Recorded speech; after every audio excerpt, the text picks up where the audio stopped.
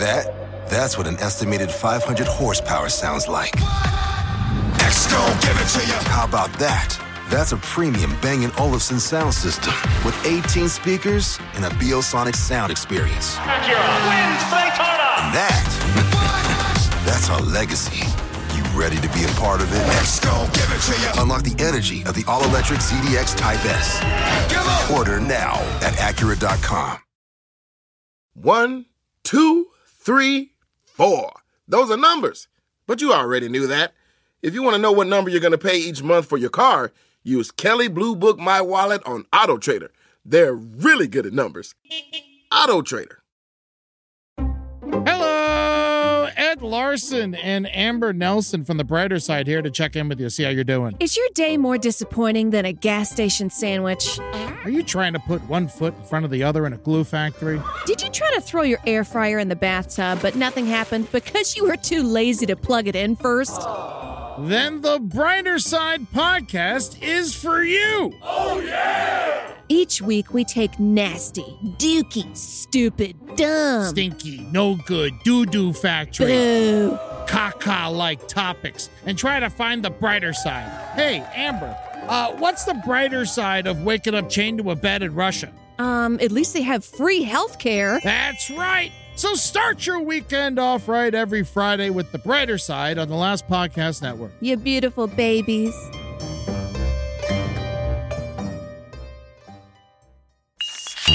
There's no place to escape to. This is the last podcast. On the left.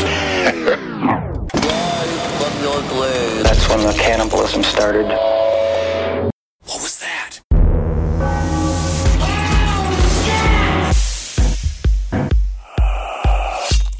You know, I feel like Anders Breivik could have learned a lot from reading Dune.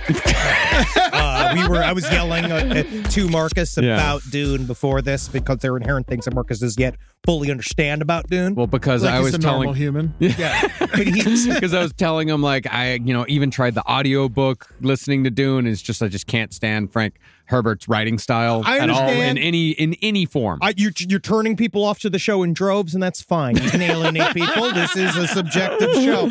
But, you know, it's important for Anders Breivik to understand, because this is what I explained to you before, is that they were talking about the idea of being afraid of a white savior complex inside of Dune, right? The idea, but the whole book series is about how a white savior just fucks everything up. Like when they show up, any savior, anybody who says that they're the number one that can fix absolutely everything is lying to you, or they have to turn into a despot to do the whole thing, which is my big plan. But honestly, if Anders Breivik understood more things about Dune, he'd understand his one-man war against liberalism wasn't gonna fucking work, because what you need, honestly, is the actual Knights Templar, which is the one thing he didn't have.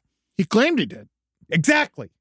But he didn't. No, I guess Dune is the salve for all the world's problems. Come on, guys, get into it. His name is Frank. You don't want to live in Dune, though. It's awful. No, not the Fremen have figured out how to live on Arrakis. Yeah, and figured out how. It's fucking awful. Yeah, plenty of people have figured out how to live in the Sahara, but you don't want to live there. Had to hide from the Harkonnens, or else they would have All right, been fuck living this. And more welcome to open. Last They were Podcast on the comfortable. Left. We're not getting into Dune and the Harkonnens right now. You know the national anthem of Araxis? Oya Como Va. You fucked up. It's Araxis, and that is Abraxas. That's the Santana album. You were correct. It is a bridge too far. My name is Marcus Parks. I'm here with Dune Master Henry Zabrowski. Yeah, I'm the And Dune Poon Master Ed Larson. Whoa, hey now, hey. Let's ask Julie. Is he the Poon Master? And we're here for the conclusion of our series on Anders Breivik. And that's where the joking stops. Because today's episode is the real serious shit, but we're going to... We got some breaks in there. Yeah. Today's episode is brought to you by therapy. Actually, unfortunately, the episode was brought to you by not going to therapy. Yeah. Which is... Because if he had went to therapy, we would be talking about... Swedish fish? You know what I mean? I don't know what we're talking about. Our world's scariest meals. So when we last left Anders Breivik, the date was July 21st, 2011, and he just parked a van containing a homemade bomb in a garden center in Oslo in preparation for his day of terror. Now, after parking the bomb, Anders headed to his mother's duplex to sleep, so he'd already be in Oslo when it came time to kick off the plan. Do you think he showed up with like a corncob pipe and a straw hat, being like, "Yeah, Mom, just came from the farm, enjoying my life"? Like he's the guy from the Columbia beans. So at 12:30 the next afternoon, Breivik sat in the fart room and sent out an email to the 8,000 addresses he'd farmed from Facebook. This email contained his quote-unquote film, a list of right-wing websites, and his 1,500-page manifesto. Problem was, such a massive send got stalled after it was sent to 1,000 addresses because the spam filters marked Breivik's manifesto as garbage. Nailed it! And therefore, most of the people who were supposed to get the email never got it. You know, and upon reflection, it's not a very good manifesto. Yeah. How far did you get? I read a couple hundred pages. Couple hundred pages. Yeah. Good for you. That's not bad. No, it's bad. It was bad. Well, undeterred, Breivik left his computer going just in case the other 7,000 emails broke through and left his browser on a website that showed the day's program for a summer camp on nearby Utøya Island, which was attended by the youth wing of the National Labour Party of Norway, known as the AUF. Now, the reasons why Anders Breivik chose Utøya Island were simple. The AUF was actually a pipeline for Labour Party leadership in Norway, so Breivik believed that he was exterminating the party leaders of tomorrow. It's the old nits make lice justification people use to kill or horrifically mistreat children. The Nazis used it all the time. Utøya Island was also a fair distance from Oslo. It was only reachable by boat or ferry, there were only a few places to hide, and it had a large concentration of people on a relatively small landmass, 564 people on just 26 acres. But while there was a fair amount of older staff and visitors, the vast majority of the people on the island were young adults and teenagers between the ages of 14 and 23. Yes, the true Marxist soldiers of the future. Mm-hmm. Like it's really obviously it's very sad, but he also just knew that this would be an easy place. Yeah, there wasn't going to be anybody that was going to give him any resistance. No. So after Breivik sent out the email containing his manifesto and his quote-unquote film, he returned to the garden center where he'd parked the bomb and changed into an outfit that made him appear as if he was a police officer. After Breivik put on his cop costume, he drove the van to a tower block that housed both the Ministry of Justice and the Prime Minister's office. And this building was not blocked by any barricades whatsoever. This entire crime is predicated on the fact that Norway has never experienced anything like this before since the Vikings. I would say since the Nazis. Since the Nazis. Yeah. And so they were just kind of open for it. Yeah, they really were. He then backed his 2,000-pound bomb into an area where the impact of the blast would explode towards the building, maximizing impact. Now, ostensibly, no parking was supposed to be allowed in this particular area, but no one cared that Anders parked there because delivery vehicles parked in this spot all the time. This was supposed to be for the sole purpose of picking up and dropping off the Prime Minister of Norway. Yeah. And so basically, like a guy from Domino's could just be hanging out there being like, "How did I get here? Did you order this on the app? My God, this is what a trip! The salted herring is incredible, though. Are you the Prime Minister? Here's your crazy bread." I mean, in essence, this is the equivalent of a terrorist parking a bomb in front of 10 Downing Street in London, then walking away while the security guards shrugged and said, "I'm sure it's fine. No problems here." And so, after parking, Breivik lit the fuse, which gave him 6 minutes to flee the scene. He then pulled his pistol out of his holster and walked away while wearing a helmet and body armor, ready to murder anyone who tried to stop him. But since Anders was dressed as a cop, absolutely no one paid him any mind, almost as if he was just a part of the scenery.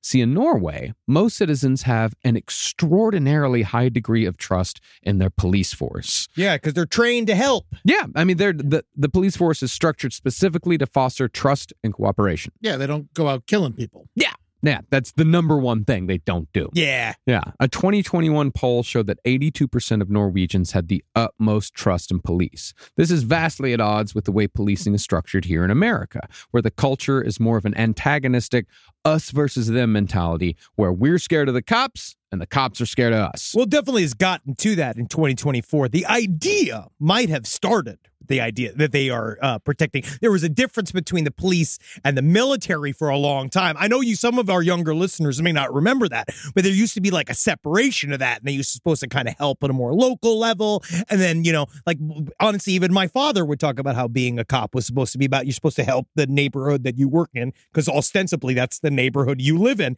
And it's changed once they got the tanks. Yeah. Which I understand once I get a tank, a lot of shit's going to be different. Well, we have so many extra tanks. What are we going to do? Give them to Israel? You know what you do? Again, I've been saying this for a long time. Every community should have one tank, and that the police can have a tank if every neighborhood can also have a neighborhood tank. Yeah. And then you can go and you can subscribe. You put on a list, right? And then that's your weekend with the tank. Oh, you can check out the tank like it's a lending library. Yes. And then, again, and it's for specific things. You have a problem with the DMV. If you find out that the fucking Caribou coffee is run out of your favorite mocha syrup. Son of a bitch. Get in the tank. Equality. You know the NYPD has 2 submarines? Seriously? Yeah. What? Wow. That's incredible. Yeah, Good for them. They have 2 submarines. Wow, cool. And 30-something thousand people work for the NYPD, which is as many soldiers as all of Australia. Well, they should have went We're to not talking about that. You know, they should have went to subject goddamn immediately. Norway. This is the one time our police system was fucking correct.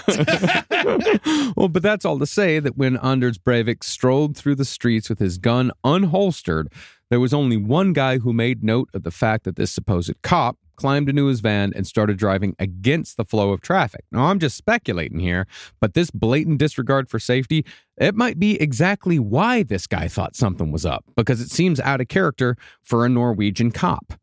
But either way, just as Anders Breivik escaped the scene at around 3:25 p.m., his 2,000-pound bomb exploded with incredible force. Instantly, a man walking near the van was so thoroughly destroyed that the only intact part of his body was his left hand, which was identified only by his wedding ring. 2 young women were likewise engulfed in flames and thrown to the ground, killed instantly. The resulting scene resembled a war zone, with people unaccustomed to terrorism listlessly wandering through the broken glass and rubble. In all, 8 people were killed by Breivik's bomb, and a further 200 were injured. However, it could have been far worse. Since Breivik set off his bomb in June, many of the people who would normally fill downtown Oslo were on vacation, which tells you that this bomb was by no means the main event. Rather, this was a tactic that Breivik had written about in his manifesto: make a loud noise in the east and attack in the west. But even so, had Breivik stuck to his original plan to build a 4,000-pound bomb, he could have quite possibly brought down the building where he parked, and that would have killed the Norwegian prime minister.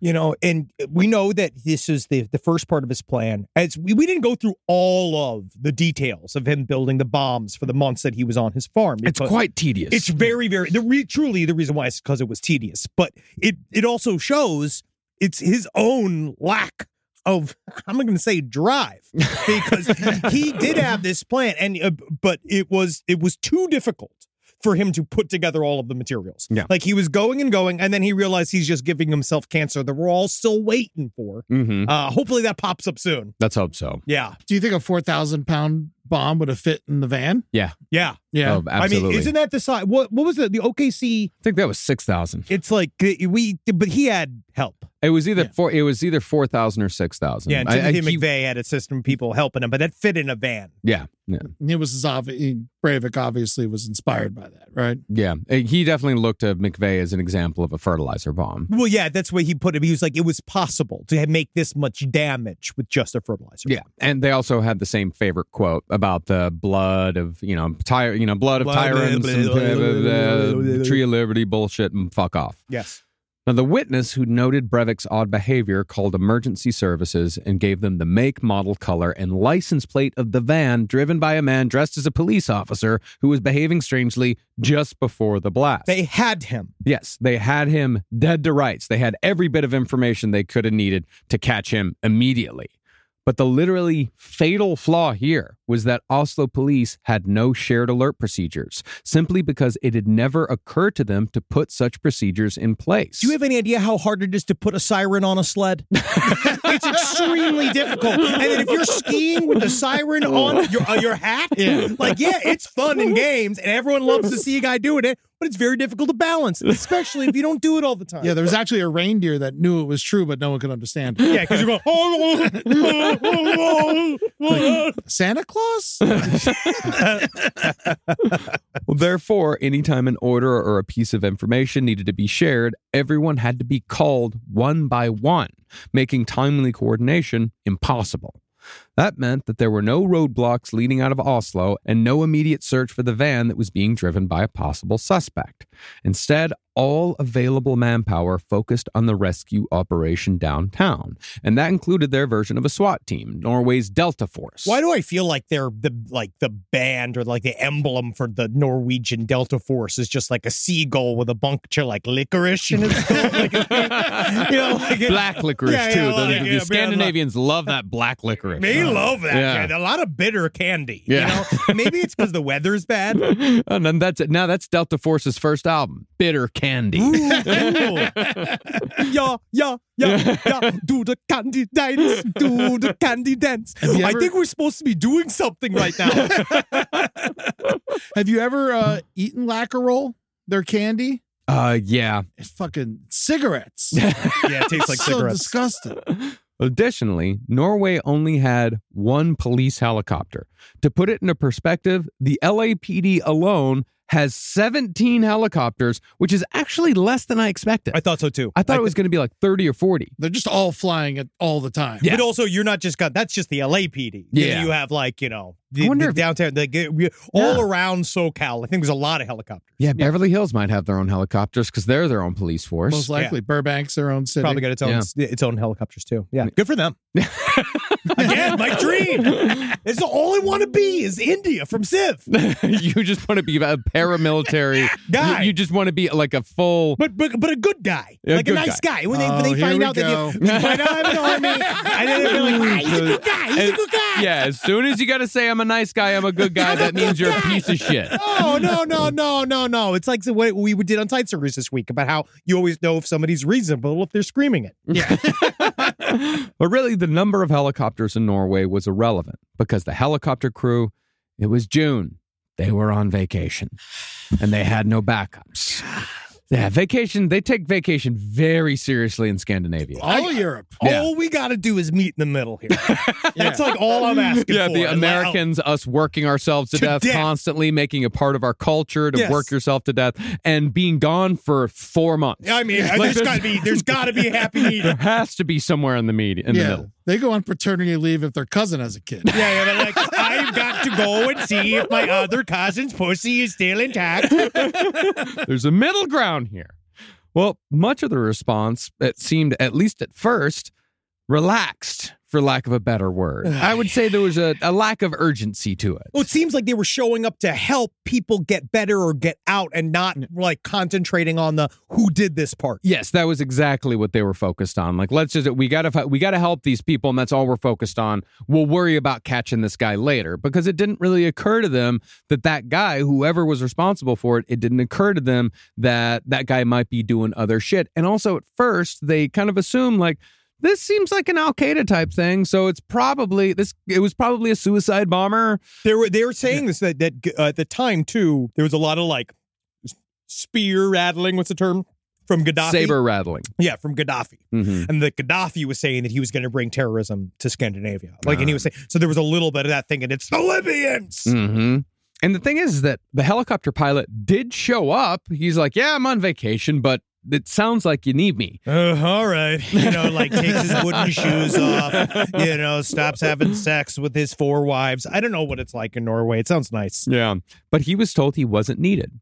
And Oslo police didn't notify the military or arrange for military helicopters, even though the prime minister himself was nearly killed. No nationwide alert was issued, and none of the information about the bombing was sent to the media. But most importantly, even when CCTV footage spotted Anders Breivik, no one was told that the suspect was dressed as a cop. Yeah. Had this information been made public, someone may have taken notice when Anders Breivik hopped up on Red Bull, showed up at the ferry heading to Utoya Island. In his possession was a rifle, a pistol, and a pelican case containing thousands of rounds of ammunition and various other implements of destruction. Yeah, I found out that he called the pistol Mjolnir. Yeah. And he called the rifle Mjolnir. Mjolnir. And then the rifle was called like another, it was like Odin's Spear, which just sounds like a Swedish brand of condoms. I forget what it's called. Some dumb Norse shit. But he also was like, it wasn't just Red Bull. He was, I guess it was all the epinephrine or whatever the stuff that you Sudafed? they take out, the stuff that they took out of medicine, the good stuff. Yeah. Mm-hmm. He was taking that solidly because that was, and then he was all up on his steroids and shit. So he was like, all roided up and ready to go. And he was kind of expecting a lot more conflict. He was. Now, within about an hour and a half, the kids and counselors on Utoya Island were getting reports of what happened in Oslo. So the news was spreading quickly. Ironically, though, as I said, the first report suggested that the terrorist bombing might have been perpetrated by Al-Qaeda. This worked in Breivik's favor.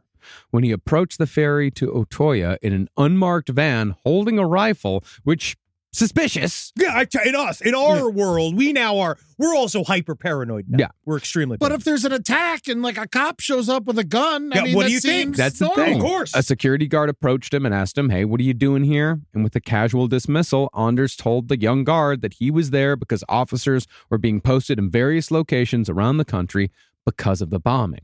You know, and it also like unmarked cars, like, oh, well, good thing they're here in a hurry. Yeah. You know? He just got here. He must have just got done delivering his fish. Yeah. After that, the only request put towards Anders was to cover his rifle so the kids wouldn't get scared once he arrived on the island.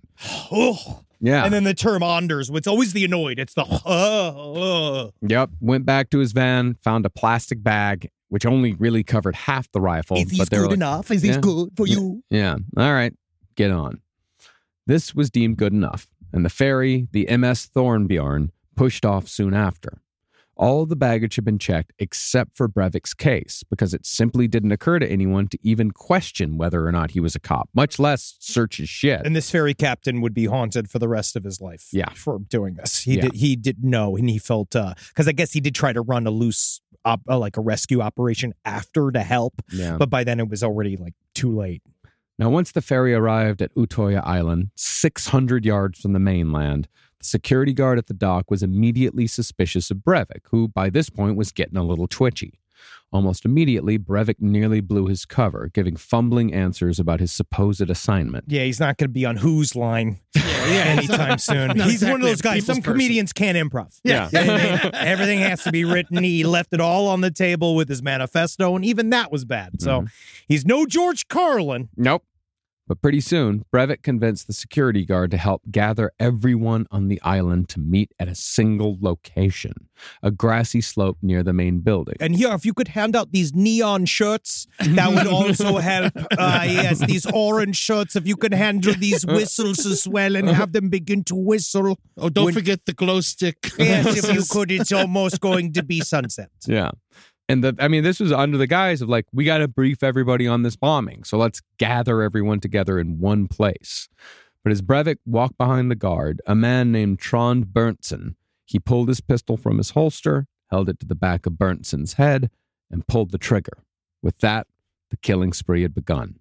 And now we might do little bits of, just so you know, obviously this is going to be very difficult as we go into the details of all these crimes. And I think Eddie said you also have some really important material that will help, some stuff that would really like, because I know a lot of people look to us for emotional support. Yeah, I thought it'd be best that in order to cut the pain, I would write some really hacky Norway jokes. Oh, I thought that you were going from grief counseling. I thought these were grief counseling notes. Or yeah, no, these are do you know that Norwegian cuisine is so bad that they're changing the name of it to Sizzler? I think that this might be almost as bad as the crimes themselves.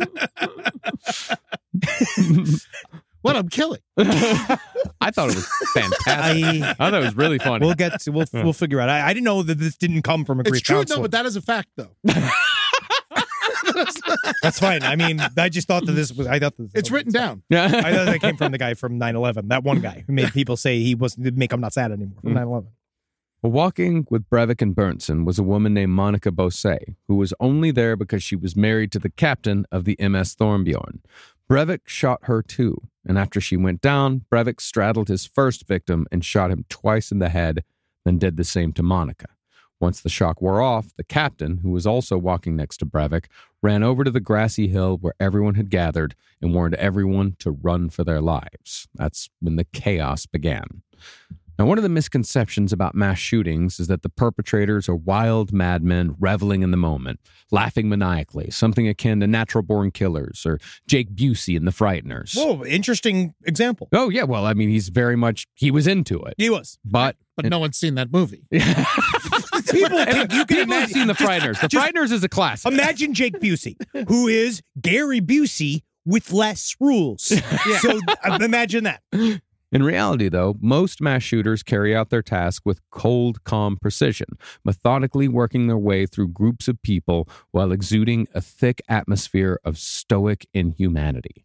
In all, Breivik may have been the best example of this behavior.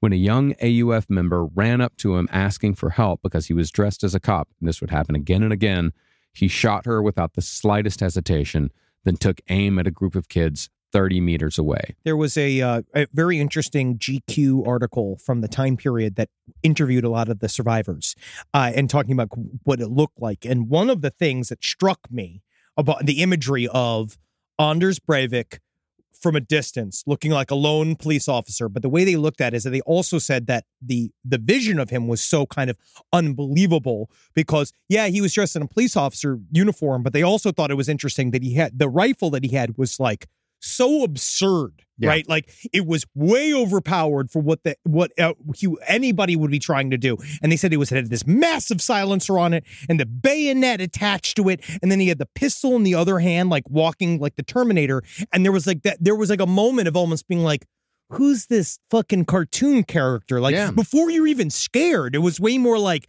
why is he doing this like this? Like, this is not like the absurdity of it. He showed up to, I don't know. I guess it's about the shattering of an innocent afternoon. Like it's about that, but it's also he was such a pussy that he arrived with this like an army style like he's to kill children. Yeah. Now I think I asked this question before, but how many rounds of ammunition did he have with him? 3,000. Yeah. How do you even carry that? A huge box that you took 4 people to lift onto the ferry, and then they lifted off the ferry, and then he made a little base of operations. And so he brought it he went through the main kind of cafe area and cleared it out, and then he put all his stuff out. Yeah. And it became his like little center, his little war room. Well, he immediately dropped a 22-year-old member of the AUF by hitting him in the shoulder with a rifle bullet. Then he calmly walked up to him and fired again into his neck to make sure he was dead. This would be Breivik's chosen method of execution. Get him with the rifle, make sure they're dead with the pistol. But for the victims, the most terrifying part of their ordeal was that Utoya Island didn't have many places to hide. There were few buildings, much of the island was made up of open fields of grass, and the formerly thick forest had been reduced to a few sparse trees. As far as swimming for it went, a lot of the island was skirted by sheer cliffs, and even if they did make it to the water, they still had to swim the equivalent of 6 football fields. And there was always the chance that Breivik would fire at you while you were swimming away. Well, that was one of the original plans, was to shoot in a circle, get everybody, that's the way he viewed it, was to get him in the lake. And then he would pick everybody off from inside the lake. So that's what he kind of thought. He'd sweep them into the water. So was it a lake? It was a lake. It was a lake. It was an island in the middle of a lake. Yeah. Okay. Now, within 10 minutes, the local police station received a call from the boat captain, who told them that there was a man dressed as a policeman shooting kids on Utoya Island. By this point, Breivik had already killed 9 people. While walking through the camp buildings looking for more victims, Breivik later said that he almost disassociated from the situation, imagining that he was carrying out a raid in World of Warcraft. Dissociated is a kind word. Yeah. I would say he didn't give a shit. I said almost disassociated. Yeah. He quickly cleared the main building, going from room to room and shooting anyone he found inside. It then occurred to him that some of the kids might have been feigning death, so he went back and shot each kid who was laying on the ground in the head to make sure he killed them. A lot of them got 2 bullets in the head. What very much surprised Breivik, though, was that hardly any of the kids were fighting back or even running. Instead, they begged or simply screamed in terror. In one case, Anders brought a pistol to the face of a girl who was in mid-scream, and he fired into her open mouth, killing her instantly. Others were shot through their hands as they tried covering their faces in some instinctual, ineffective bid for protection, while some sat frozen against the wall in the hallway of the main building while Breivik shot them one by one. When I read that witness testimony, I think it was important because then I saw from inside their heads, like, kind of why. Why they froze. Why they froze. Because they all kind of said the same thing. This doesn't happen here. Yeah. They all were they said the beginning wave of the shots came and they were mostly driven by curiosity because they didn't understand what the sounds were. And they didn't they heard people saying this and they're like, oh, this must be a prank or people are freaking out. Like, no one thought that this could happen to them. They're all raised to be kind, gentle human beings. Yeah. Yes. I mean, there's a lot going on, but it's more like neutral. Also understanding that you can deal things with there's diplomacy and you're supposed to deal things with bureaucracy and government. That is the nice part of a left-leaning government. Yeah, rationalization. Yes. Yeah. Now, this is the definition of it can't happen here. It can't happen here. Now, do you have any statements about that? Does anything help? Do you have anything from the grief counselor to help? Trolls, in Norway, there's lots of, they're a major part of Norwegian mythology. And most trolls, I don't know if you know this or not, Henry, but most of them are known to be short, stubby, unkept creatures who feast on anything from stones to children. And in America, we call them Zabrowskis.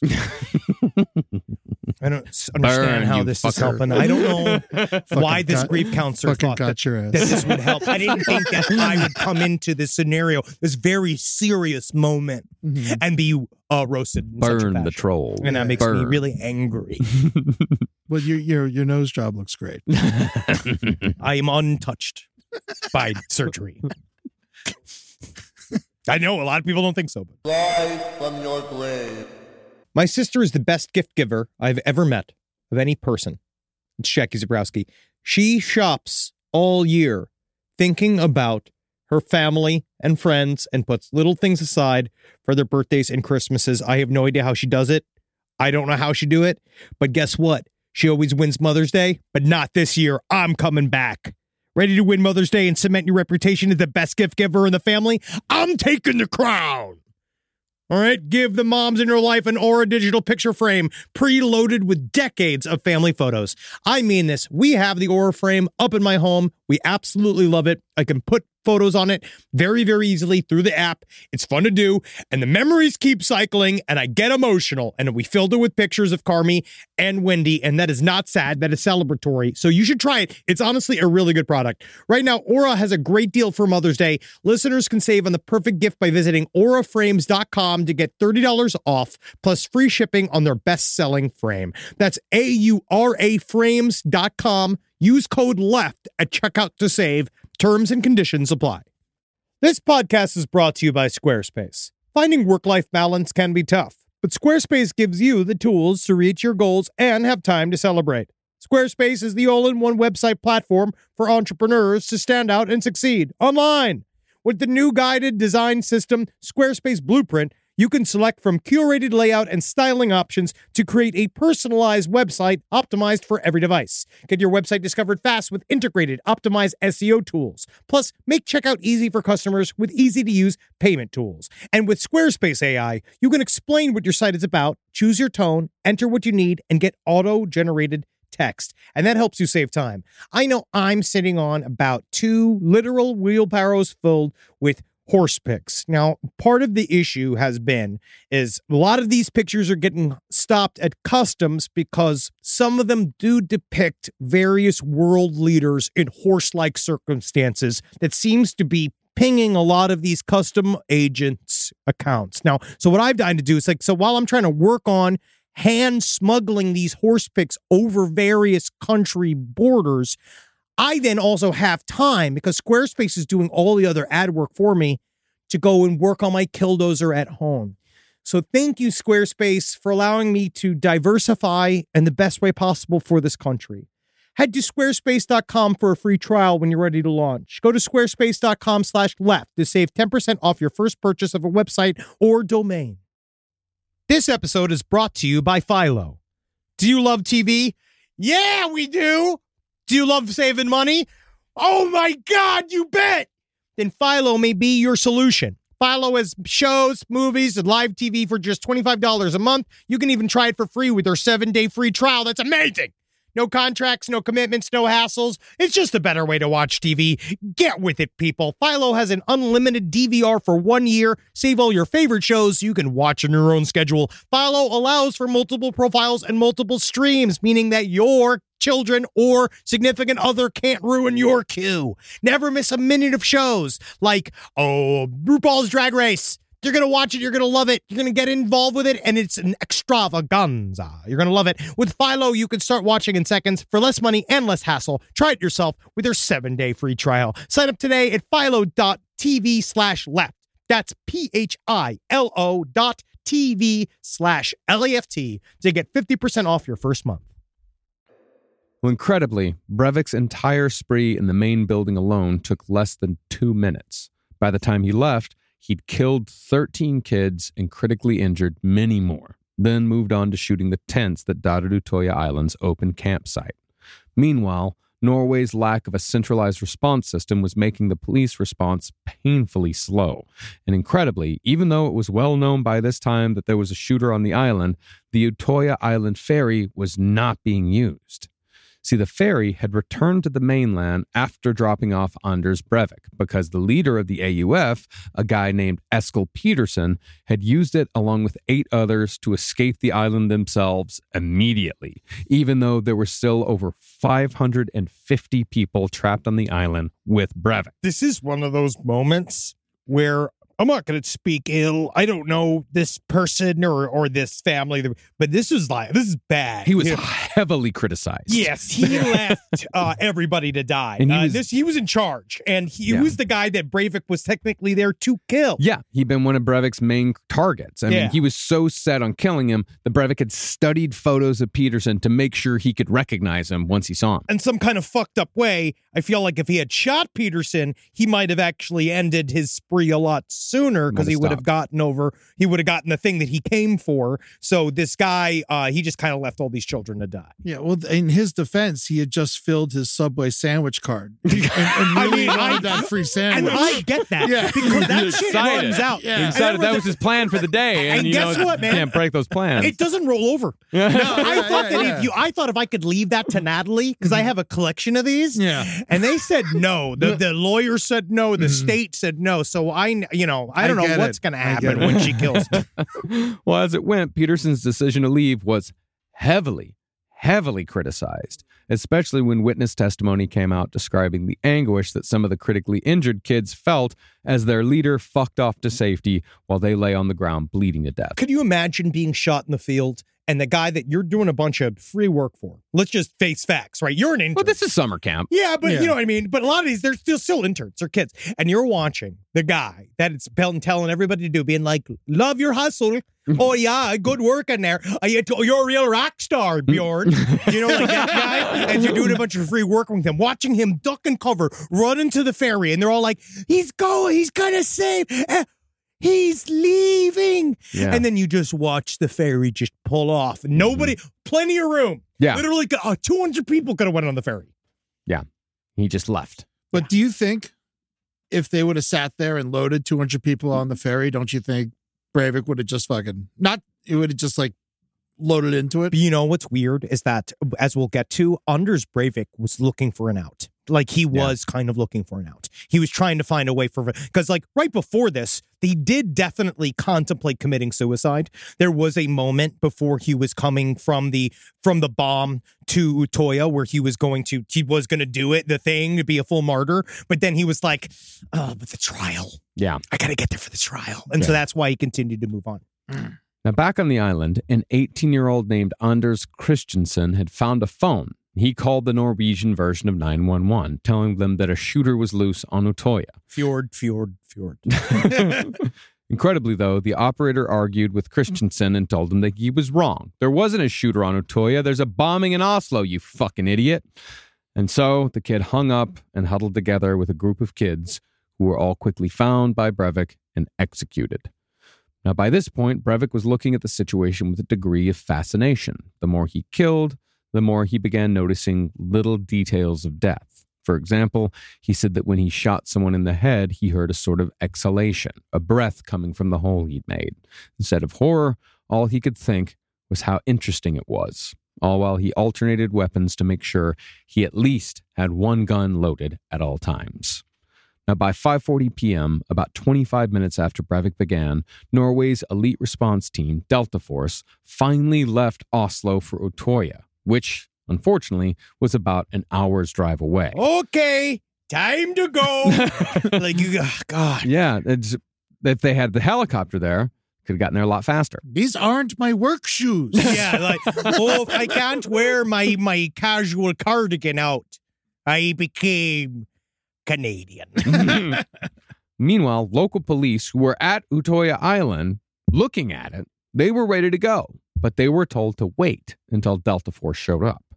Problem was, Delta didn't know where Utoya Island was because their GPS was giving the wrong information. Oh my God, they fucking... And it wasn't a well-known place. No, not really, not to everybody. But and still, it's just all of these things, it pains me. Well, I know that, of course. And the rendezvous point for a full assault kept changing for one reason or another. In other words, Norway was entirely unprepared for an American-style mass shooting, and the extreme panic that came as a result cost them dozens of lives and casualties, which is not necessarily something I blame them for.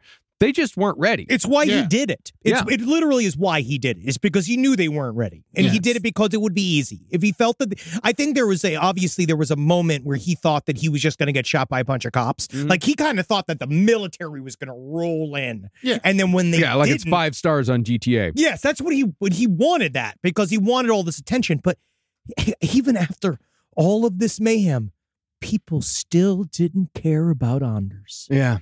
Yeah. It's people don't do mass shootings at police stations. They pick malls. And they pick where it's vulnerable, where it's easy. Well, case in point, when it came to the surprising nature of the attack, was when Breivik decided to give himself up at 6 p.m. This is after he murdered 40 people. He still had 29 to go. Because he'd forgotten his cell phone in his van in downtown Oslo, Breivik made his way into the island's cafe and found a cell phone. There, he dialed the number for the local police and said, quote, "Yes, good afternoon.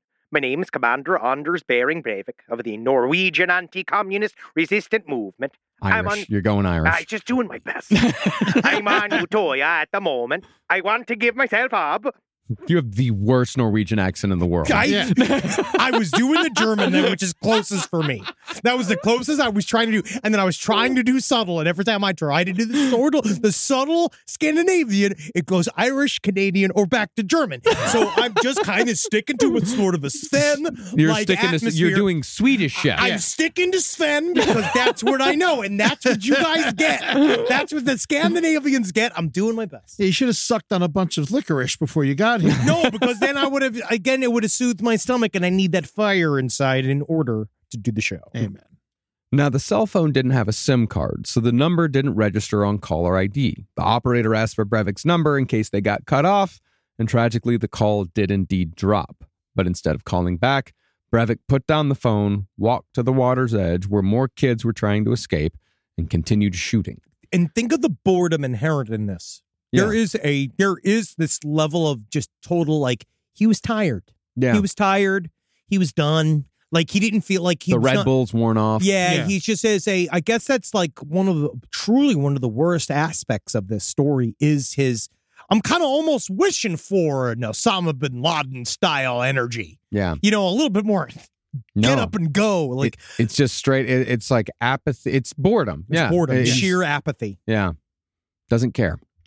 Now, one of the stats that usually go unmentioned when it comes to the Utoya massacre is just how many people were actually shot but didn't die. While Breivik killed 69, he wounded a further 110, meaning that 1 out of every 3 people on Utoya caught a bullet from Anders Breivik. Many of those 110 survived much of the time, however, on sheer luck. For example, one girl who was shot in the face crawled out of the cafe while holding her own jaw. And just by chance, a woman who knew first aid found her and saved her life. And luckily, she did so in a spot where Breivik did not return. Because concerning Breivik's path, he had enough time to circle the entire island, finding more and more kids waiting on the shore for rescue. Then he had time to do it again, sometimes finding and shooting kids that he'd missed the first time around. So people who stayed in the middle were more likely to be saved? Well, there were people that were treading water in the lake. It all depended on what time if you stayed in the middle in the beginning, then you were more likely to be killed. But if you went out to the edges and then moved to the middle, then you were more likely to survive. There was just no way to know. It was sheer fucking luck. And they're all pacifists. Yeah. Well, yeah, I mean, they also are just not, they don't understand what's happening because they are now, as you begin to understand, but like, how are we all going to get together to find the guy? Also, they're children. They're all like 14 to 21 years old, essentially. Yeah, but I think at this point, I think... Because they don't have military training, and it's not one of those countries. Yeah, they do. Do they have to go to military training? Norway has mandatory military service. But that's not... This is kind of a lot of times it's before. I imagine this is before they have to go. And like by military service in Norway, a lot of them have to be waiters. Yeah. Again, this came from the grief counselor, he's Dr. Reverend Boingo.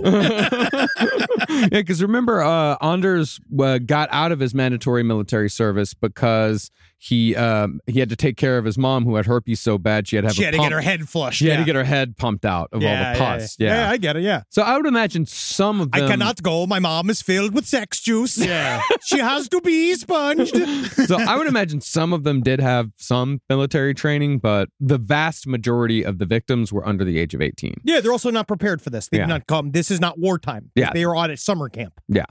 Meanwhile, Delta Force had finally arrived across the water, and 10 heavily armed officers boarded the local police's red rubber dinghy. It's the kind that you usually see on like rafting expeditions or lifeguards, something like that. Yeah. Bad for taking Delta Force over. Yeah, because their gear's pretty heavy. They're real heavy. And so the boat's outboard motor couldn't work effectively. It was like halfway down. And about halfway to the island, the overworked engine gave out. And pretty soon, the dinghy started taking on water. And that's the story of how Delta Force drowned. They could have. On the way to do it. The entire SWAT team drowned. They absolutely would have drowned. I just can't. It's just way. It's technically funny, but it's not. It's the sort of Three Stooges style running around like bailing it out like it's a Bugs Bunny cartoon. Yeah. But it's not. But the whole time they're hearing pop, pop, pop, pop, pop, pop coming from the island. And they're all just panicking. Everybody's panicking. Yeah. Delta forced them to continue the shooting. Is that too much? Yeah, well, we cut it. No. There's editing. There's so much editing to be done. Well, I mean, the thing is that suddenly, like, a good Samaritan appeared in a rowboat, and all 10 cops got on the rowboat. But they had the same problem with the weight. They're moving they're actually moving slower now because they can't use the rowboat is too heavy. Mm-hmm. And so another rowboat showed up. And so that way the officers could go 5 and 5. And that sped them up considerably, but they're still on a rowboat and they got like 300 yards to go. I mean, I don't mean to compare, but then I think about like Charles Whitman, like how Charles Whitman's lighting up people from the bell tower. The bell tower, UT, But then like 40 guys with guns around. You know what I mean? Like, it's such a different scenario in America. You know, it was like during Charles Whitman's shooting. Like, remember, there was a regular dude in an airplane flying around the tower, just fucking shooting it. It's very different. It's not pro-America, but it's like the one thing we got on lockdown is that everybody's dangerous. Like, everybody from house to house can be dangerous. That's actually one of the big reasons they say why we, truly why America has yet to be fully invaded. Yeah. Which is one of the most dangerous things about us, is that the entire population can be motivated and mobilized, which, you know, it's not good when you're going to the mall or hanging out. But if the Ruskies come, we got. Well, but yeah, I mean, that's the thing is that Charles Whitman, it's 14 versus, 69. Yes. Yeah. Well, the lack of police presence, speaking of which, was highly puzzling to Anders Breivik. He'd expected special forces to arrive by helicopter long before this point, but the only bird circling the island was a newscopter. Idly, Anders again thought of suicide, but again ultimately decided that he owed it to himself This is how much time to carry out his plan to phase 3, the trial. This is the fucking time he had. Yeah. He's like sitting on a stump. Had a time to ponder. Yeah, he's just like, like just hanging out, you're drawing pictures, fucking playing Sudoku. When the cops are fucking rowing to get you, you got some extra time. Yeah. You're watching them come. Yeah. Do you think they got those rowboats in Norway? That one did make me feel better. That one made me feel better. Well, in the meantime, Breivik continued with phase 2, even though he was almost out of ammo and had been active for well over an hour without an ounce of resistance. Pretty soon, though, Breivik himself decided enough's enough, and he tried calling again to turn himself in. After reaching the emergency line, he told them that he was on Utoya, he'd completed his mission. Please, someone come get me. I am tired. Yeah. I want to watch my shows. Yeah. I want to watch The Shield. Where is my iPad? When the officer asked him what he was commander of, referring to his earlier proclamation of rank, because they're still trying to figure out who the fuck this guy is. Yeah. He said, quote, Knights Templar Europe, the organization is called, but we are organized in the anti-communist resistant movement against the Islamization of Europe and Norway. We have carried out an operation on behalf of the Knights Templar, and in view of the fact that the operation is complete, then it's acceptable to surrender to Delta. What followed is what I imagine to be a very Scandinavian conversation. This is the operator. You want to surrender to Delta? Can you put me through to the Chief of Operations at Delta? Well, the thing is, you're talking to someone with, in a way, superior authority. Okay, just find out what you need to do and then call me on this phone right here, okay? All right? But what telephone number? Brilliant, bye. I haven't got the telephone number. Hello? Hello? And then it's over. Star 69. Yeah, star, where is it? Where I miss it? Well, of course, Breivik had again used a cell phone without a working SIM card, but thankfully, Delta Force had finally arrived, although it did take them a while to find Breivik. As Delta Force made their way north, Breivik headed south. Again, a girl saw Breivik in his police uniform and ran towards him. Coldly, Breivik asked her which person needed help. Then he shot and killed her, just giving her that little bit of hope before snuffing her life out. He then stood at the shore and fired at a boat that was trying to save the kids who were swimming for it, and that drove the boat away. Breivik then shot 5 more kids. He did, however, decide to spare at least a couple of the people who found themselves within his rifle sights. One older boy was spared because Breivik thought, he looks like a conservative. He looks like one of us, so I'm not going to shoot him. Another cut saved his life. It really did. No, you saw a picture of him. He had a crew cut. Another, much younger boy, whose father Breivik had already murdered, was spared because Breivik decided that he was not an indoctrinated cultural Marxist just yet. He had such a hard time killing white men. Yeah. He was so sad about it. He was. But finally, a little over a minute after Breivik killed his last victim, Delta Force found him and advanced. Some of them telling him to get on his knees, some telling him to lie on the ground. Breivik casually laid his rifle against a tree and sarcastically told them to make up their minds, kneeling or lying. Oh, God. But then he also did he said that he arrived and he looked like Jesus coming out of the woods where he used his hands to the side like this, where he was like, you have me now. Like, what's the meme? The thing with the shrug meme? I have no idea what you're talking about. Shrug meme. It's a big face with 2 hands like this. Yeah, the shrug meme. Yeah, people send it to you and you want to punch him in the face. Yeah. That's what he did. Yeah. Now, how come they didn't just fucking light his ass up? Because that's not what they do. That's not what they do. Because they say, a life is a life to us. We treat you like everybody else, which is we don't believe in killing anybody for any reason. Every single person is treated exactly the same. If he would have shot at them, would they have lit his ass up? Yeah. Maybe. Yeah, probably. Yeah, they definitely would have. But he didn't want to. He didn't want to be shot that way. He wanted to have his moment in front of the cameras. But as one officer pushed Breivik to the ground, Anders began babbling, saying that this was a politically motivated shooting because the country was being invaded by foreigners. He added that this was the start of hell, that it was going to get worse, and that a so-called third cell had still not been activated. But when they asked him if there was anyone else on the island besides Breivik, he finally told the truth in both the island and in his life. There was only him. Meanwhile, the full extent of the carnage on Utoya Island was being seen by outside eyes for the first time. The buildings were full of the dead and dying, the shore was covered in bodies, rocks were stained red, and clothes covered in blood and shoes that had slipped off when kids ran in terror were strewn everywhere. They said that was one of the weirdest things, is that there were shoes all over the place. God. Some of the survivors were in total shock, some were apathetic to their rescue, and others remained terrified that anyone who approached them, especially authority figures, might try to kill them. I'd probably follow that apathetic, like, thanks for nothing. Good work. Like, Good work, guys. Yeah. Good hustle. Yeah, they said that they would just kind of, would refuse to move, and they would just have to, like, kind of carry them out. Oh, yeah, they're all like comatose with shock. Yeah.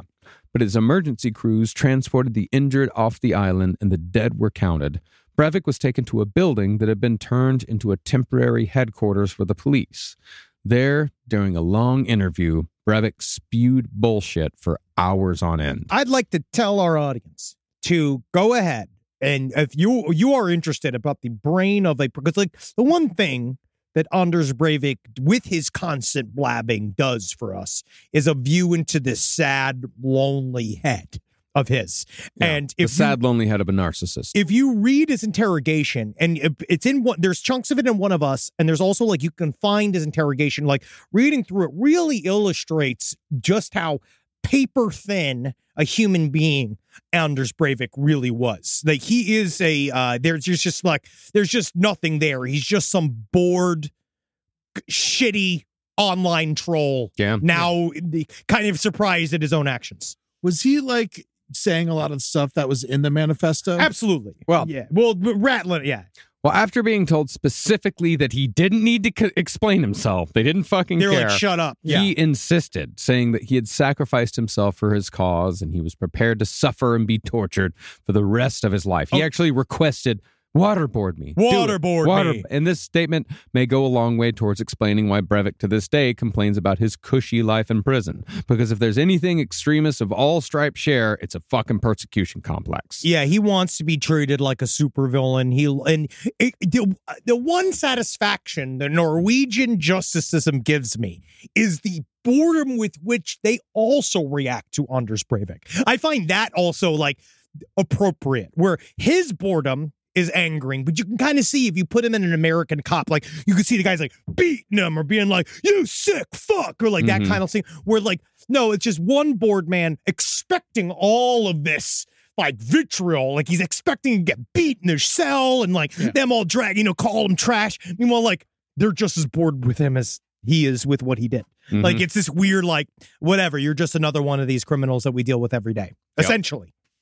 Speaking further, Breivik made it seem as if he was a small part of a massive organization that was geared up to carry out similar attacks all over Europe.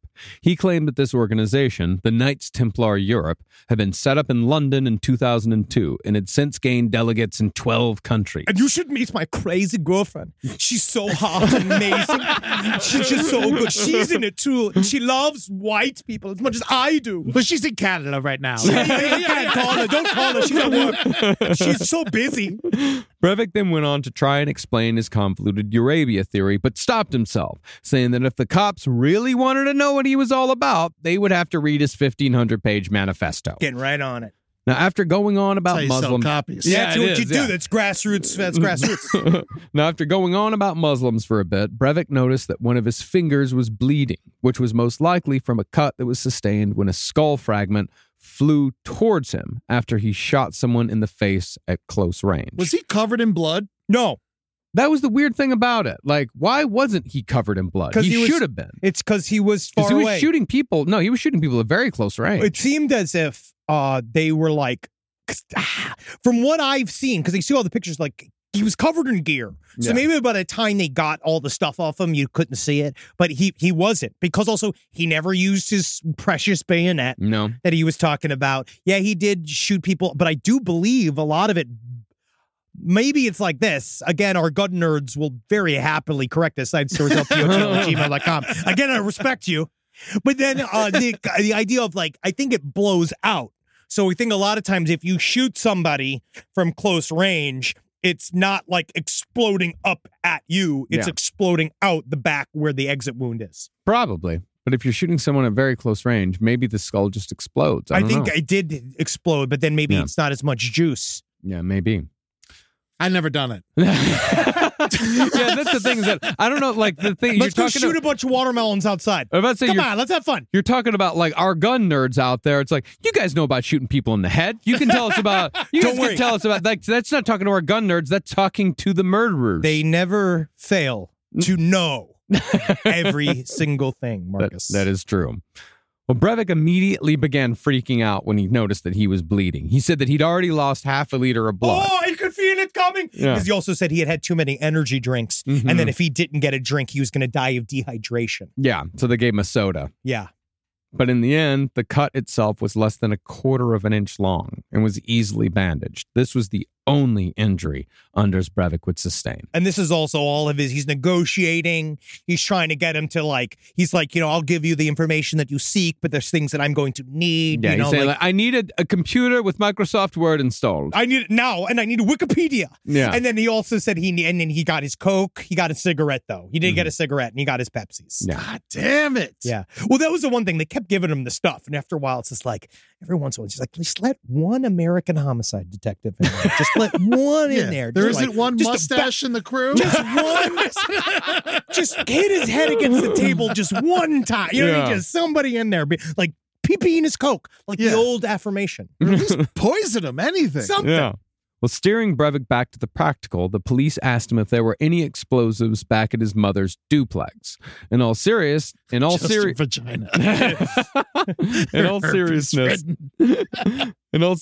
Breivik said, quote, "No, but there's a PC in the fart room." He told the cops it was a PC in the. He actually used the term fart room. Yeah. Yeah. Anything of interest in his mother's duplex was in the fart room, he said, while the rest could be found at his farm.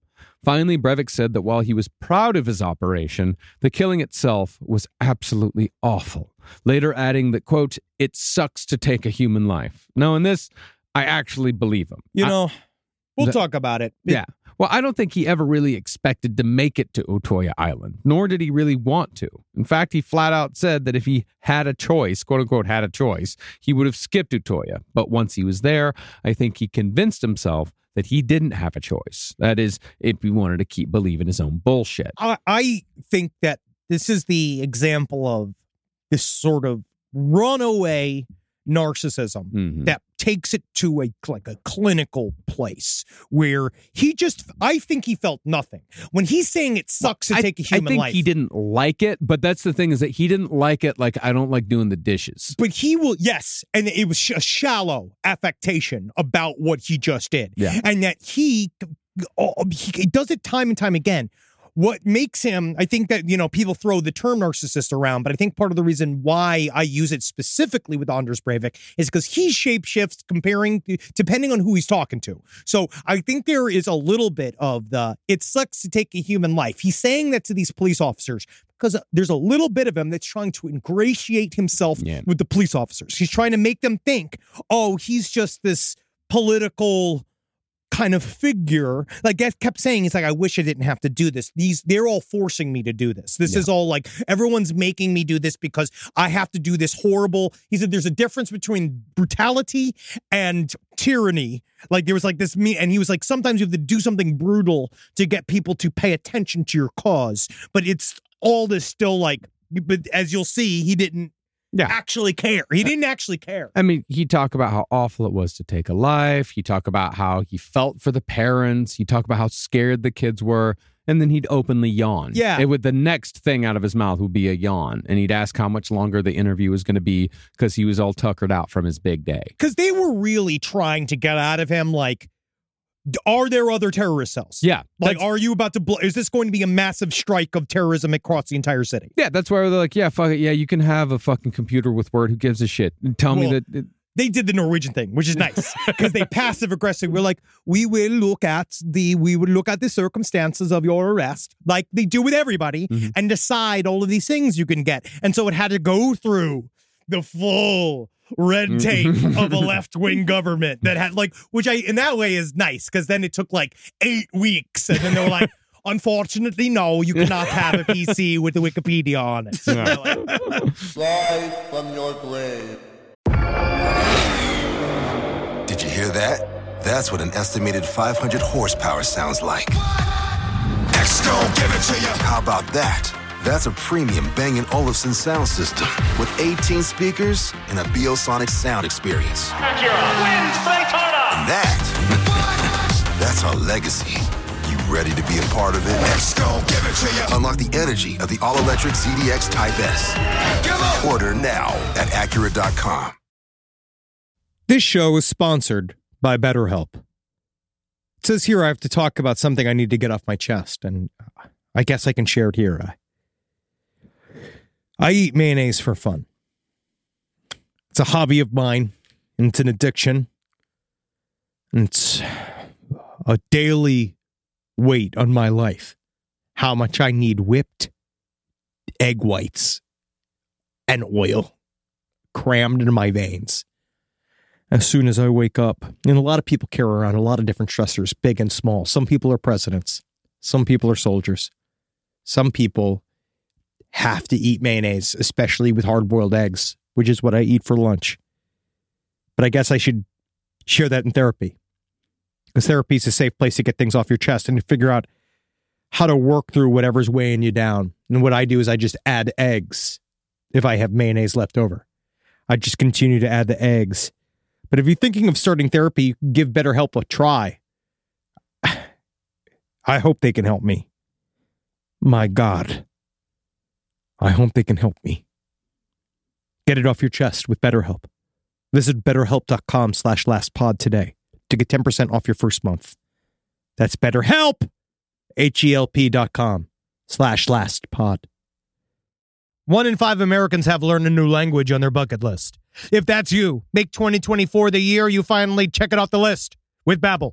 Be a better you in 2024 with Babbel, the science-backed language learning app that actually works. Don't pay hundreds of dollars for private tutors. It's a waste. Don't waste hours on apps. Besides appetizers, that's the kind of apps I like. Babbel's quick 10-minute lessons are handcrafted by over 200 language experts to help you start speaking a new language in as little as 3 weeks. Did you know that empanada is already Spanish? I didn't. Thanks, Babbel. Did you know that burrito is already Spanish? Wow. I just got to learn all the rest. And eventually, I'm going to be eating downtown Mexico. Thanks, Babbel. Here's a special limited time deal for our listeners. Right now, get 60% off your Babbel subscription, but only for our listeners at Babbel.com/left. Get up to 60% off at Babbel.com/left, spelled BABBEL.com/LEFT. Rules and restrictions may apply.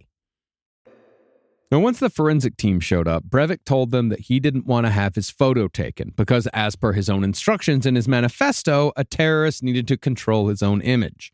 Instead, Breivik tried convincing them to use one of the photos he'd posted online, either the one where he was pretending to be a Freemason or the one where he cosplayed as a member of the Knights Templar. Was he able to run that past his press agent? It's so hard. These publicists, it's so hard to get him to pick up the phone, but I guess this is a big moment for him. Yeah, this is his Grammys. Mm-hmm. They, of course, refused and took a picture of him looking tired in an armchair. Which is good. Again, they're doing little bits. They're getting their little more subtle shots. Well, they're waiting until the trial for the big one. Yeah. Next, they told him to undress. He refused twice, but suddenly leapt up and started tearing his clothes off. They stopped him and got him to slow down because they need it for forensics. But once he was down to his underwear, he started jokingly doing bodybuilding poses for the camera. And everyone in the room just stared at him until he nervously laughed and acted normal. See, again, that's where that true, powerful European disdain comes in. That it's the Norwegian stone face. It's so much more powerful, maybe, in a way. Because, again, we would just beat the fucking shit out of him. We'd stick a broomstick up his ass. Yeah. But then, like, they're just that withering. I remember the look. Yeah. It was just in Germany when we were doing our show in Berlin. In the end, I remember just being like, so where we should go out after the show? It's like 11:30. And they were like, well, we have you on the list for the hottest club in Berlin. And we're like, oh, great. We'll go hop in right now. We'll grab a drink and go to sleep. And they're like, that look. I'll never forget the look on the promoter's face when he was like, one does not go to the club until 1:32 a.m. Like that look, and I will never recoup from that look. Like it was very rough. So I can imagine a group of men. You know a place where we can just get a beer? I just need to get this. I'm tired. Man, have you ever had to undress in front of the police? No. No, thank God. Oh, man. I've been to jail. And I remember the first time I went to jail and I had to undress in front of the police. They made me undress. And did you show them your butthole? I had to show them. They had me. Lucky cops. The cops are like, all right, I'm completely naked. And they're like, all right, now turn around and bend over and talk. And I was like, what? And so I was just like, hey, what's going on? How you doing? Hey, how about some baraka? The cop's like, cough. I said cough, not talk. So my name's Ed Larson. There's a lot of guys that say I look like one of the guys from Duck Dynasty. But I say I'm more like Schmuck Dynasty, you know. Meanwhile, police had found Breivik's mother, Wenche, and had hauled her into headquarters for an interrogation all her own. As the interview went on... This fucking bitch. Yeah. As the interview went on and the scope of what her son had done dawned on her, she naturally made it all about herself. Incredibly, she said that this was almost worse than her son being a homosexual. Think about this. Think about the fact that she said this. Yeah. Like, that's wild to me. Yeah. It explains a lot. Yeah, it really does. I mean, that may give you some insight as to why, if Breivik was in fact gay, he never even entertained the idea of coming out. Because it's at this point, his mother, at this point, she thought that he had killed only 10 people, not 69. But even then, like 10 people, she's like, this is almost worse than having a child who's a homosexual. That is, it's wild. Yeah. She was just upset she hadn't had the chance to give him herpes yet. Yeah. Well, not for lack of trying, because they were super close, you know. Finally, though. That was the only person he ever kissed, I'm certain. Yeah, his mother? Yeah. No, he had that one. That politician I lady. still don't think they ever kissed. The way she talks about it. Do you think they butt scissored? Yeah. Hold to hold. How I knew we would spend our lives. You can fart in my mouth, and I fart in your fart, and we fart in your, put your fart in my fart. Well, finally, Wenche found a way to make the deaths of all these people all about herself, saying a refrain that she would repeat over and over again in the coming years. Sobbing, she would say, I'm the unhappiest mother in Norway. Yeah. At least his father was like, I wish he killed himself. Yeah, his father had checked out. Now, when it came time for Breivik's pre-trial hearing, he demanded that he be allowed to wear his Knights Templar costume. It is not a costume. It is a uniform. This request was roundly rejected. Are you a fucking idiot? No. He was also disappointed that there were only 7 people present at the hearing, because phase 3 of his plan was entirely dependent on a media circus. But on this day, there were only court officials, lawyers, and Breivik himself present when he was charged. Now, when it comes to punitive measures in Norway, there is a wild misconception when it comes to their sentencing. Famously, Norway has a maximum penalty of 21 years in prison for any crime, including murder. But what people often ignore or just don't know about is that those 21 years can be extended indefinitely every 5 years for another 5 years if the convicted prisoner still represents a danger to society. I mean, it's a massive pain in the ass that every 5 years we're going to have to hear from Anders Breivik, but that's how their system works. We still got 8 years to go before that starts happening. Oh, we've already heard from him twice. He was in 2022. He had another thing because they were allowed to, because technically he got a parole hearing at 11 years. Yeah, well, he gets to go because you have to serve 11 years. Yeah, he sued for it. Yeah. We had to hear from Manson all the time. But Manson was fun. Well, Manson's a funny guy. Did we have to, or did we get to? Yeah, we got to, man. Yeah, where's Anders Breivik's album? Yeah. Exactly. At least Charles Manson had a skill. Yeah. You know, he was a beautiful voice. Yeah. But when it came to Anders Breivik, he was almost sent to a hospital for the rest of his life instead of a prison. The only person who stopped that from happening was Anders Breivik. See, pre-trial, several forensic psychiatrists examined Breivik to see if he was responsible for his own actions or if he was legally insane when he did what he did. They wanted him to be insane. Yeah. Interestingly, though, during those interviews, Breivik was treated as if he was the most dangerous man in the world, what he always wanted. For the first 11 sessions, the psychiatrist refused to be left alone in a room with him, so he was placed in a corner with his arms shackled to his belt behind 3 tables while 2 guards looked on. On the 12th session, they locked Breivik in a plexiglass cube like he was fucking Magneto. Yeah, he was getting off on all this. And he was like interrogating the psychologists. Yeah. He was like trying to ask them if they were Marxists, if they believed in multiculturalism, and they all just kind of the withering looks of a bunch of people being like, so why would that be important to you? Yeah. Like that's all they would do, you know, like not giving him jack shit. Turn it back on him. Now, if you do something like this, aren't you crazy? No. By like you No, yeah, a total crazy legally from what I have understand, my limited understanding, but it's mostly like you in that moment don't understand that what you're doing is wrong or like that you are so mentally ill. Right? No, yes he did. No, he understood completely. Yeah, because he told the cops in the interrogation, like, it really sucks to take a human life. I wish I didn't have to do that. I feel bad for the parents. He knew that what he was doing was wrong completely.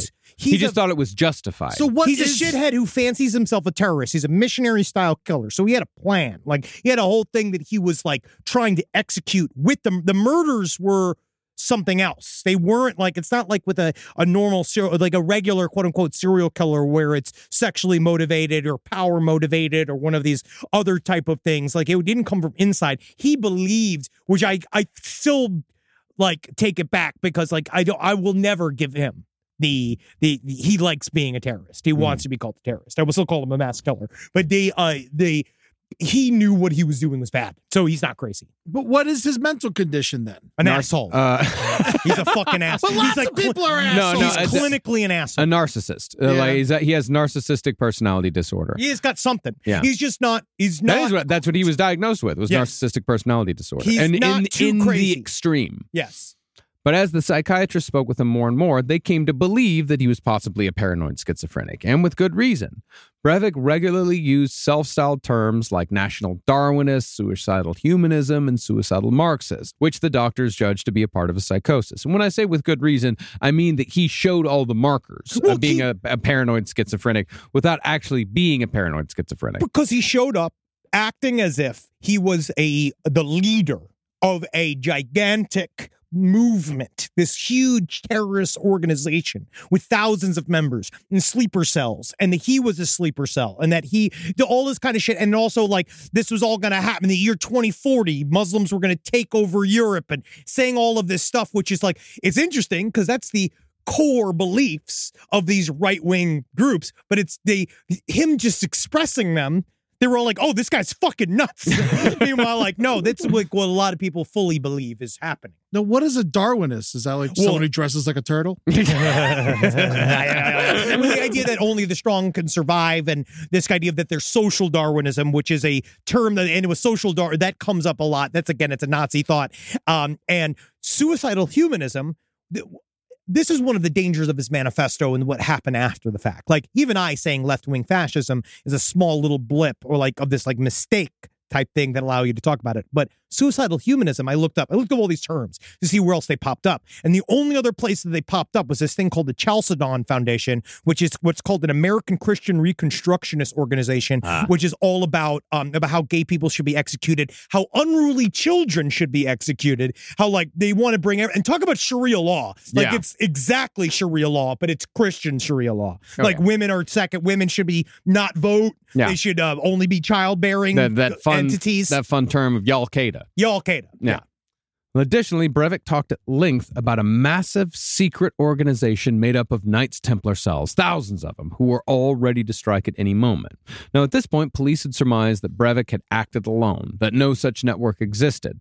Therefore, this organization was thought to be a schizophrenic fantasy. But what psychiatrists didn't take into account was that while the Knights Templar claim was a fantasy, it was more a wish than a belief, and his made-up terminology was simply the creation of a narcissist who believed that he was so smart that he could see the world in a way that no one else could. The psychiatrist in the end said that she believed that he was the loneliest man she's ever met. Yep. Yeah. That that was like the thing that she mostly diagnosed with, which is like this, almost like a homicidal loneliness. Mm-hmm. But when Breivik realized that he could be declared insane and therefore his manifesto would be sullied, he insisted that he be held accountable for his actions. This was in spite of the fact that he already knew that the vast majority of people thought that he, along with his uniforms, awards, decorations, and titles, were fucking ridiculous. Everybody was roasting him. Yeah. During his next round of interviews with psychiatrists, he toned down his rhetoric considerably, calling him a foot soldier instead of a messiah, claiming that everything he'd said before was just an act, a role that he felt he was expected to play. Therefore, Anders Breivik was judged to be a narcissist, narcissistic personality disorder, and he was very much liable for his crimes then. In this, Anders Breivik played a similar game as his left-wing mirror image, male bomber Ted Kaczynski. We realize they're kind of close. They are the mirror image of each other. Yeah. They absolutely living in the are. middle of nowhere, like friends. Well, just the idea that they're smarter than everybody else and they're going to put their pain on everybody else because they don't get them But and wasn't shit. Ted Kaczynski actually smart? Yeah. No, Ted Kaczynski was brilliant. He was a genius. And then MK Ultra kind of fucked up his brain. Yeah, and Anders Breivik, he wasn't actually smart. No, he's an asshole. No, he was an Again, asshole and an idiot. Yeah. So Right. he's worse than him. Yes. Yeah. Yeah. Go America! Yeah. Well, when Kaczynski's lawyers told him that his only possible defense was to plead not guilty by reason of insanity, Kaczynski refused and took the maximum punishment so he could maintain the integrity of his manifesto, Industrial Society and Its Future. And there's a lot of people that rag on him for his spelling errors inside of his manifesto. But I also want to say, you guys ragging us for mispronunciations, and you kind of missing the point. This is the problem here, right? Is that you're missing the point of the manifesto. Read it again. You're not seeing the forest for the trees. Read it again. So you comparing yourself to Anders Breivik? No, he's comparing himself to Ted Kaczynski. But while Kaczynski was quickly tucked away in Colorado's Supermax prison, never to be heard from again. We did a good job on that one. Yeah, just fucking put him in a box. Put him there with Timothy McVeigh and Khalid Sheikh Mohammed. Let them all enjoy each other's company. What a fun lunch that must be. Anders Breivik got a full trial in which he was given a platform to espouse his extremist right-wing agenda. Or he thought he was going to get exactly. a chance to do it. What Breivik didn't expect, though, was that the trial was not broadcast, and not a single person in the room took him seriously. In fact, most everyone was visibly bored and highly impatient anytime he went off on a tedious rant, which was often. It's the coolest. That's that's where they rock, which is it's a room.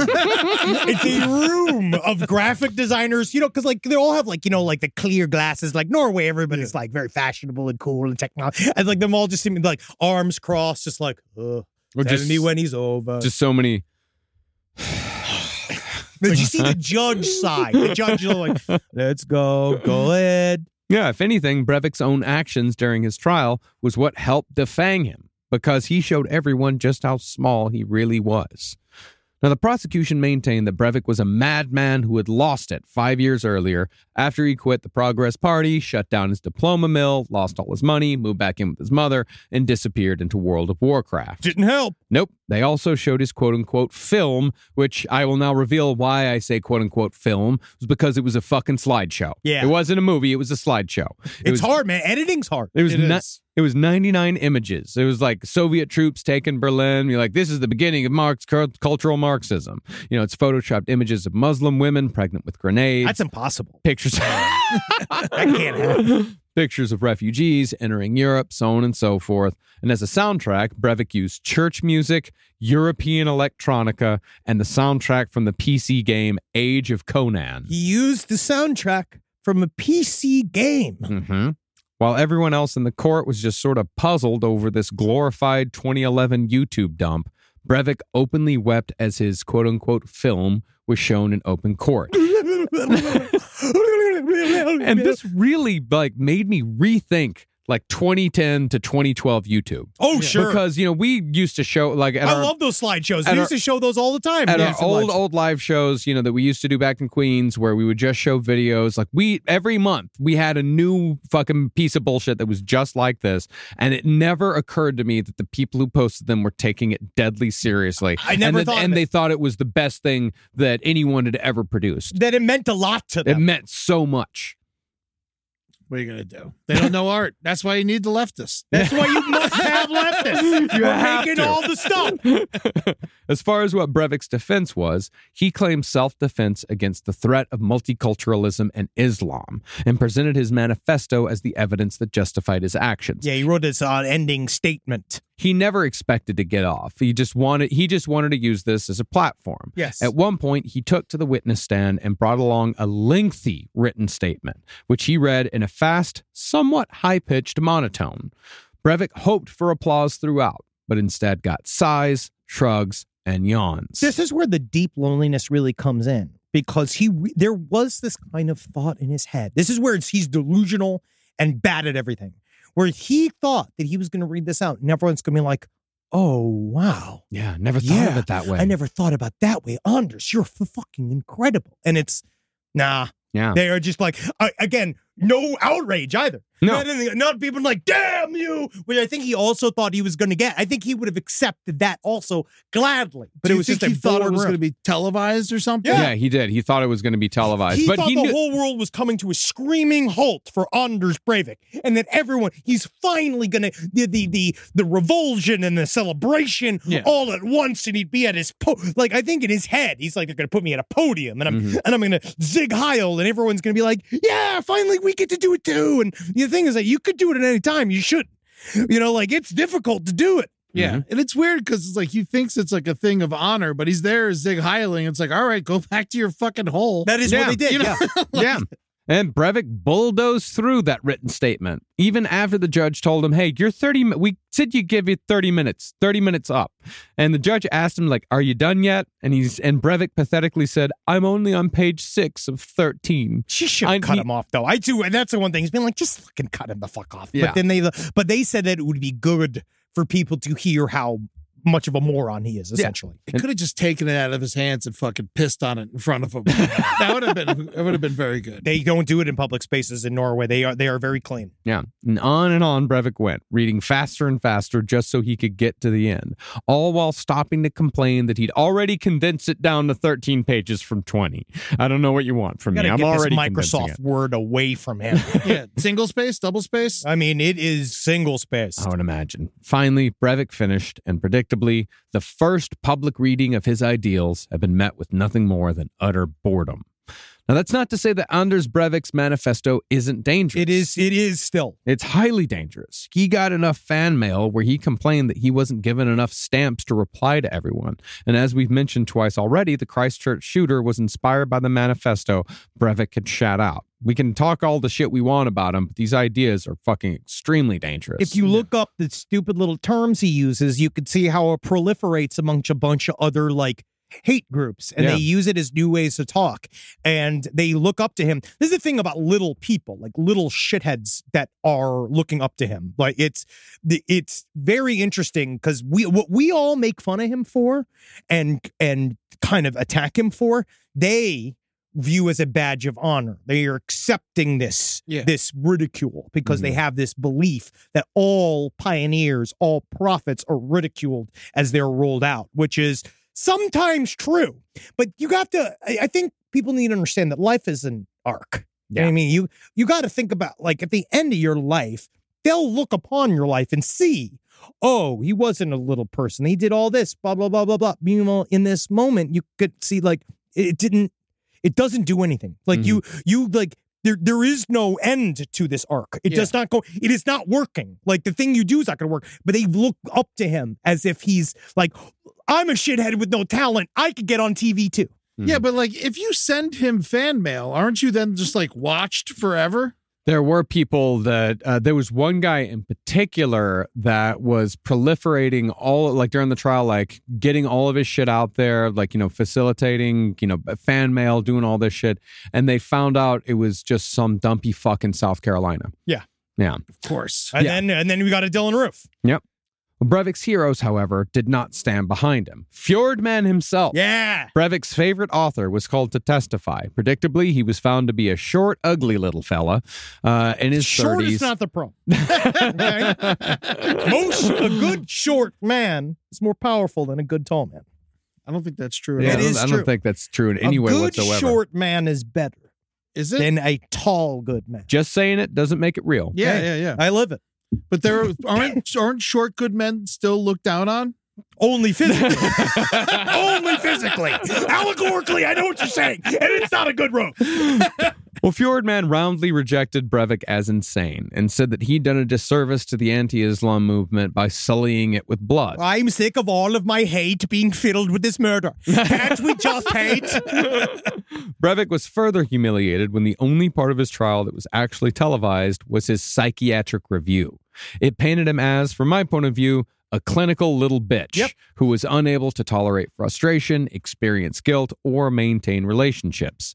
Breivik proved their point by having emotional outbursts multiple times on live TV because he wasn't allowed to respond in real time. That is literally what he did. Yeah. Literally, that is, yes. Yeah. The psychiatrist continued by saying that Breivik was a, quote, lonely, deeply lonely person who desperately wanted a community. Yeah. But when he didn't find one, even amongst extremists like Fjordman, he created a fictional society with himself at the center. Because he couldn't be a part of a community in which he wasn't the leader and king of that little world. Like, it could never be, he was a toy acting like a king. He should have just, like, you got to be amongst us, bro. Now, after the testimony, the cameras were turned off and Breivik was allowed to respond.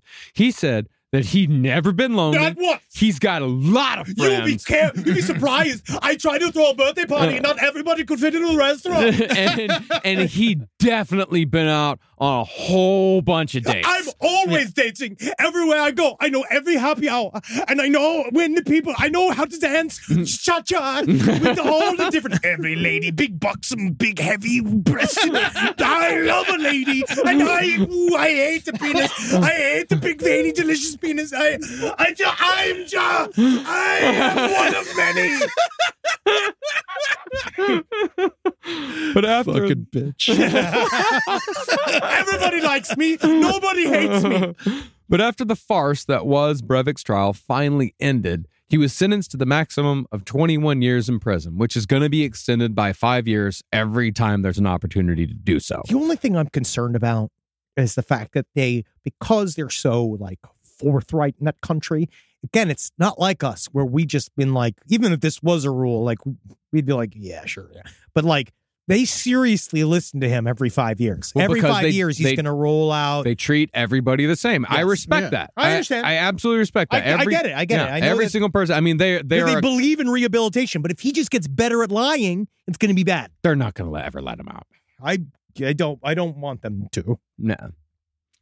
I really wish someone would knock the shit out of him. He's in isolation. He's going to go his whole life without ever getting the shit kicked out of him. I do believe if he gets out of jail, he's not going to last long. But who knows? I don't think he'll ever get out of jail. But no, I don't think he's ever been beaten. Maybe he was probably beaten up as a kid a few times. Maybe. Yeah. Well, as of today, Breivik is 12 years in, but he's certainly made a lot of noise since being put away. In fact, one might say that he's almost more well-known today for complaining about his living conditions than for his political beliefs. Even though he basically lives in a nice one-bedroom apartment with a dishwasher, microwave, washing machine, flat-screen TV, and access to a basketball court and workout equipment, he still paints himself as a tortured victim. He's got a better apartment than a lot of comedians. He should have to wash his own dishes. Well, you see, that was one of the very least. They actually did that for a while. There was a period of time where he was trying to get like these various favors, but he was so used to his mother cleaning for him, doing everything, that he literally would like leave all these messes, and they would be like, Anders, you're not going to get fucking I don't know what it is, like boo-boo time, whatever they called it for when he gets to go to the basketball court. Like, you can't go to recess unless you do this. And then he would like pout and shit. And finally he started cleaning his room for the first time. So is he in total isolation? Yeah, he's in complete and total isolation. So he doesn't talk to anybody. He's got two guys. Like 2 guards. There's 2 guys he sees. There's other 2 isolated prisoner guys that he can kind of see. Well, most famously, he complained that he was unhappy with his PlayStation 2. Instead, he wanted a PlayStation 3 because it offered, in his opinion, more suitable adult games. Sick of Sonic. It was Rayman. He's like, Rayman Origins is a game for 3-year-olds. It's for 3-year-olds. I'm an adult, and I will be treated as such. I want to get Monopoly. He also at one point threatened to starve himself unless he was given access to a sofa and a bigger gym. Go and they ahead. did give him so they gave him a leather sofa. A leather sofa? Yeah. Which honestly is the worst of all the sofas. I hate leather sofas. It's an opinion. It's hot in the summer and it's cold in the winter. I don't Exactly. like Your it legs stick either, to it. but I've had nice times. I just think it's a punishment in and of itself. See, just like his A rambling... futon is punishment. Yes. I would believe. See, just like his rambling manifesto, Breivik's complaints go on and will likely do so until he finally dies in prison. Likewise, his manifesto itself is receding into history. Like every other person who uses murder to get their point across, Breivik's legacy will not be his ideas. Instead, he will be remembered not as a brave member of the Knights Templar who kicked off a revolution, but rather as a murderous fool. His only remaining role in this world is, appropriately, to complain about the supposedly cruel conditions in Norwegian prison, which is, in all reality, the nicest prison system in the entire world. You know what? A revolution I wish that he had concentrated on more? The dance revolution. Because that would have done a lot more. Yeah. You know, and we've watched a lot of RuPaul's Drag Race together. Yeah, we really are. But I'm on season 6 right now. Yeah, I'm really loving enjoying it. And I think Jinx that Monsoon, love you. truly believe that if he just let some bass in his walk, he would have done a lot better than this. If he had learned to serve versus kill. Yeah. I mean, he is pretty good at a read. But I want you to say, honestly, guys out there, if you're writing a manifesto right now, and if you want to go out there and kill, I would say, obviously, don't do that. You better work. Yeah. Right? And I need you to take that energy and put it out on the dance floor. Yeah, and up the font size. Yeah. Up the font size. Honestly, the manifesto was a nightmare to read. Very small font. Actually, I take it back. He couldn't read at all. Yeah. He was terrible. He was terrible at the read. Oh, yeah, he can't do no. He's not a funny man. No. He's not funny. He's not charismatic. He's not even a good terrorist. No. He's just a shithead that killed a lot of very easy people and is extremely sad that he did so. Low fish game. Yes, he was low fish game. Definitely not serving cunt. Which is interesting because you think it'd be bad. Yeah, but it's good. It is good, though. That's what we learned. All right, go to patreon.com/podcast on the left if you want to see us do this, because it is there visually. You can also see the Patreon feed. You get last stream on the left live, and you can comment and be a part of all the shenanigans when we do that on Tuesdays. Go check it out and go see the TikTok at LP on the left. Is it on the TikTok and the Instagram at LP on the left? I don't know what it does. The TikTok? People like it. It's where Jesus is. No, it's not. Jesus is nowhere on there except for it's just China. Hold on. Jesus isn't Chinese. I was hoping. I mean, go to twitch.tv/LPNTV. We got some really good stuff coming out this week. And I think we got... Tears of a Clown was really fun this week with Carolina. She did great. Yeah, Carolina came on and talked about 80 sitcoms this week. She did really great. Someplace underneath. We got Brighter Side. Good, but it's going to come back because our intrepid technical director, Eric, I want you to wish him luck because it's going to be a daddy. Yeah. So he's got to go on paternity leave, which is intense. Yep. And also this Monday, we're going to have our monthly No Dogs in Space live stream. So this Monday, it's Leap Day today. Yeah. Oh, yeah. It's Leap Day.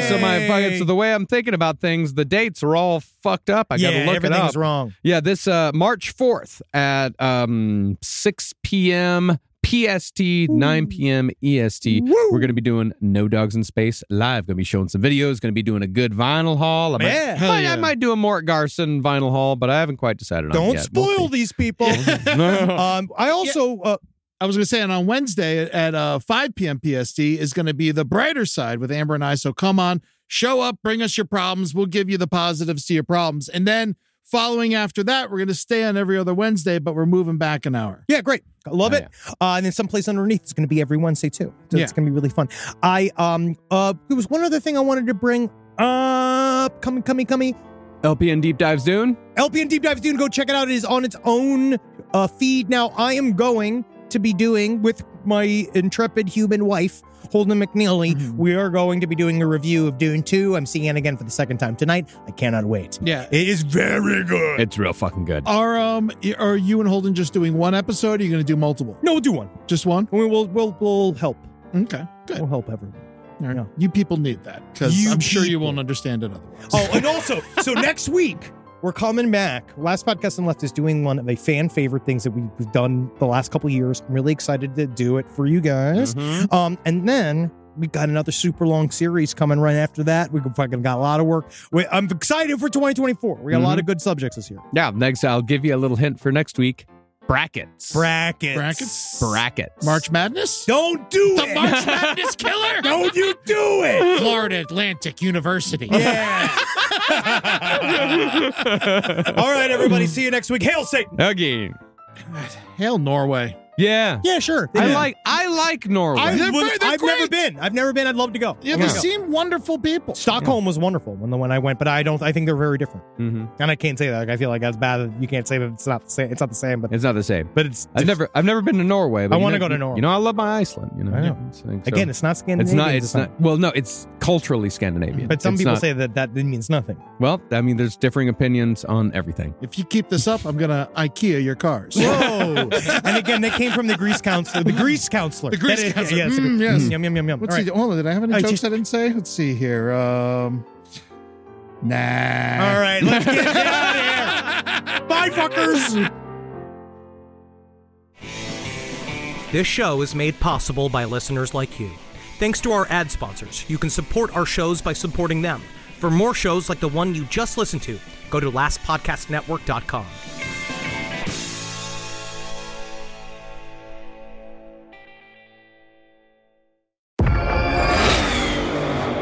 Hear that? That's what an estimated 500 horsepower sounds like. X gon' give it to you. How about that? That's a premium Bang & Olufsen sound system with 18 speakers and a Biosonic sound experience. Acura wins Daytona. And that's our legacy. You ready to be a part of it? X gon' give it to you. Unlock the energy of the all-electric ZDX Type S. Order now at Acura.com. Hear that? It's the call of the Crave. And when the Crave calls, you know what to do. Try the $5 Bacon Bundle. Because the only thing better than a White Castle slider is a White Castle slider topped with crispy hickory smoked bacon. So pick any two of either the Bacon Cheese Slider, 1921 Bacon Cheese Slider, or Chicken Bacon Ranch Slider. And also get a small fry for just $5 with the $5 Bacon Bundle. White Castle. Follow your Crave.